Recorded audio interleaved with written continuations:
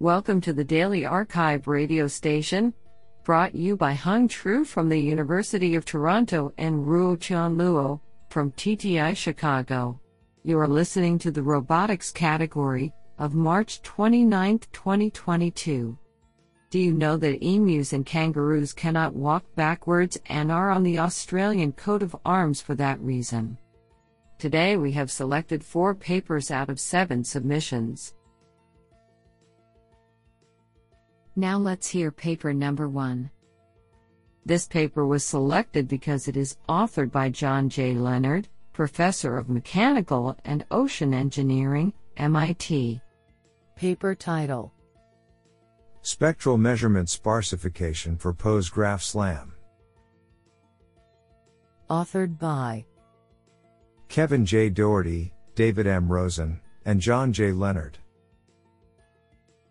Paper abstract: Simultaneous Localization and Mapping, SLAM, is a critical capability in autonomous navigation, but in order to scale SLAM to the setting of lifelong SLAM, particularly under memory or computation constraints, a robot must be able to determine what information should be retained and what can safely be forgotten. In graph-based SLAM, the number of edges, measurements, in a pose graph determines both the memory requirements of storing a robot's observations and the computational expense of algorithms deployed for performing state estimation using those observations, both of which can grow unbounded during long-term navigation. To address this, we propose a spectral approach for pose graph sparsification which maximizes the algebraic connectivity of the sparsified measurement graphs, a key quantity which has been shown to control the estimation error of pose graph SLAM solutions. Our algorithm, MAC, for maximizing algebraic connectivity, which is based on convex relaxation, is simple and computationally inexpensive, and admits formal post hoc performance guarantees on the quality of the solutions it provides. In experiments on benchmark pose graph SLAM datasets, we show that our approach quickly produces high-quality sparsification results which retain the connectivity of the graph and, in turn, the quality of corresponding SLAM solutions, as compared to a baseline approach which does not consider graph connectivity. This is absolutely fantastic. Now let's hear paper number 2. This paper was selected because it is authored by Henrik I. Christensen, Director, Professor at UCSD. Paper title: Trident NEV2, Lightweight Graphical Global Plan Representations for Dynamic Trajectory Generation. Authored by David Paz, Hao Xiang, Andrew Liang, and Henrik I. Christensen. Paper abstract: We present a framework for dynamic trajectory generation for autonomous navigation, which does not rely on HD maps as the underlying representation. High definition, HD, maps have become a key component in most autonomous driving frameworks, which include complete road network information annotated at a centimeter level that include traversable waypoints, lane information, and traffic signals. Instead, the presented approach models the distributions of feasible egocentric trajectories in real time given a nominal graph-based global plan and a lightweight scene representation. By embedding contextual information, such as crosswalks, stop signs, and traffic signals, our approach achieves low errors across multiple urban navigation datasets that include diverse intersection maneuvers, while maintaining real-time performance and reducing network complexity. Underlying datasets introduced are available online. This sounds pretty awesome. Now let's hear paper number 3. This paper was selected because it is authored by Yang Tang, East China University of Science and Technology. Paper title: Aggressive Quadrotor Flight Using Curiosity-Driven Reinforcement Learning. Authored by Kuaiyu Sun, Jinbao Fang, Wei-Xing Zheng, and Yang Tang. Paper abstract: The ability to perform aggressive movements, which are called aggressive flights, is important for quadrotors during navigation. However, aggressive quadrotor flights are still a great challenge to practical applications. The existing solutions to aggressive flights heavily rely on a predefined trajectory, which is a time-consuming pre-processing step.